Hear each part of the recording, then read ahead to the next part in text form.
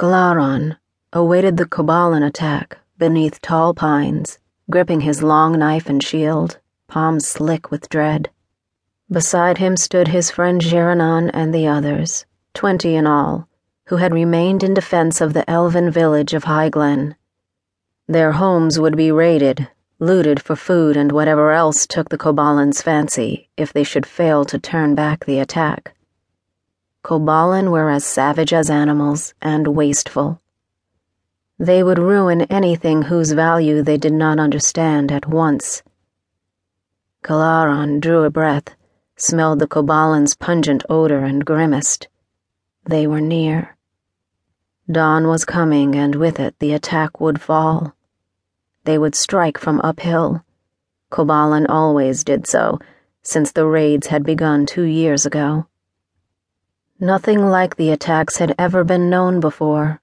The first villages to suffer had been completely destroyed. Well, that would not happen here. They were warned and prepared.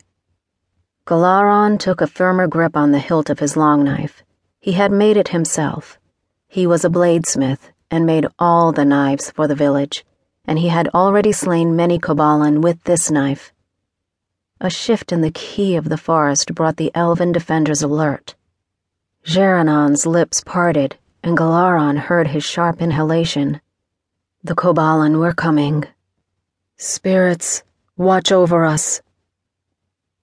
Heavy tread sounded, and a wild, wordless cry rose up in the forest ahead. Dark, fur-covered shapes emerged between the trees, running toward the line of elven. The next moment, a flight of darts whistled through the air.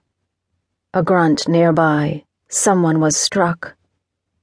Before another thought could form, Galaran saw a Kobalan hurtling toward him with its spear aimed at his chest.